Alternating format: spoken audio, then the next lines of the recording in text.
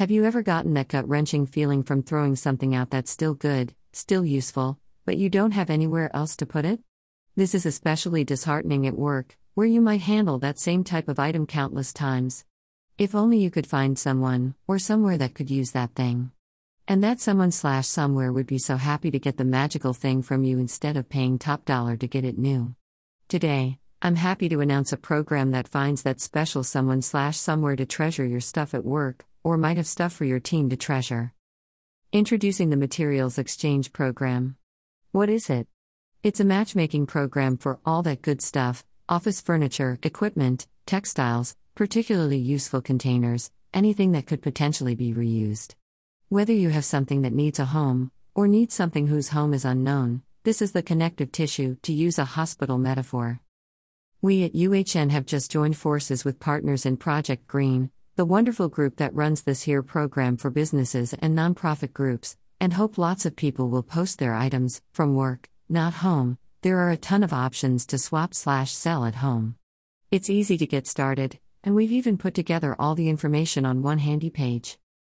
Wish lists are free. If you are a part of any local, Greater Toronto Area, nonprofit organization or recycler looking to accept material, you can register for free and let them know what you're looking for. When another organization offers up that material, they will make a match. Happy exchanging? PS for stuff at home, try the Freecycling community. They have chapters all around the world, including here in Toronto. PPS it's too big to give its full due here, but the IPCC, Intergovernmental Panel on Climate Change, released their latest, greatest, and direst report on the climate crisis. Climate change is too soft a name to describe what's happening. The big takeaway is that we humans have created this mess, mostly by burning a lot of fossil fuels, coal, oil, gas, natural gas, for energy, industry, stuff, and transportation.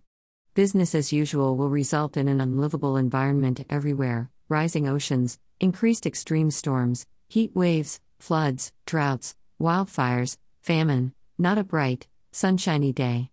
Though we have already baked in a certain amount of warming, we can still help our future selves a whole lot by changing how we do things, sustainable alternatives to fossil fuels, reducing consumption. Mike shows us what to do at home, though for a really massive difference, we need to hold governments and businesses accountable for their climate plans and actions.